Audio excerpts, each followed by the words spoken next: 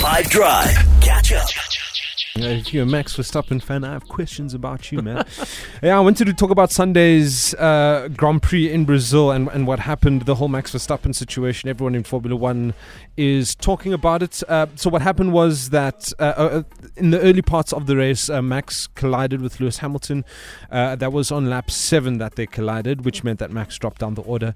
There was a safety car in the latter stages of the race. Sergio Perez, Verstappen's teammate, he was stuck on the medium compound tyres, which meant that Ferrari Joe Carlos Sainz, Charles Leclerc, and Alpine's Fernando Alonso all passed Perez, with the Mexican trying to earn points for second place in the Drivers' Championship. That's because Verstappen has wrapped up the championship. The Constructors' Championship is also wrapped up with Red Bull, the winners there.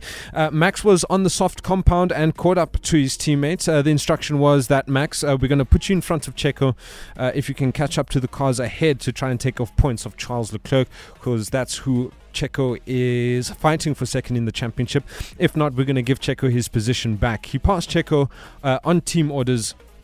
He didn't end up catching the cars ahead, so the team asked the two-time champion now to give the position back to Perez. No response. They asked again. No response.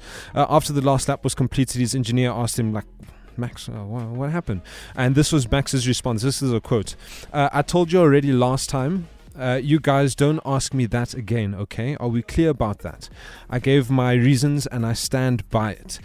There was a meeting after the race yesterday. We will never know what was said in that meeting, but reports suggest that Max did this because of an incident that happened in Monaco.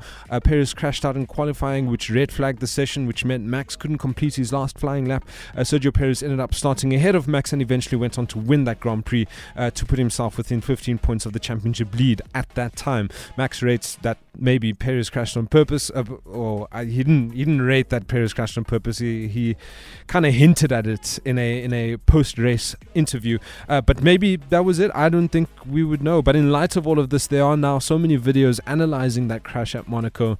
But yes, I think they have spoken it out after the race on Sunday. And it all seems well, but I guess we'll never know. In closing, be careful and be wary of those who are defending Max. That's what I have for you today. If this were a real bit of extra time, this is when the ref blow the whistle, because it's finished. What's the matter with you?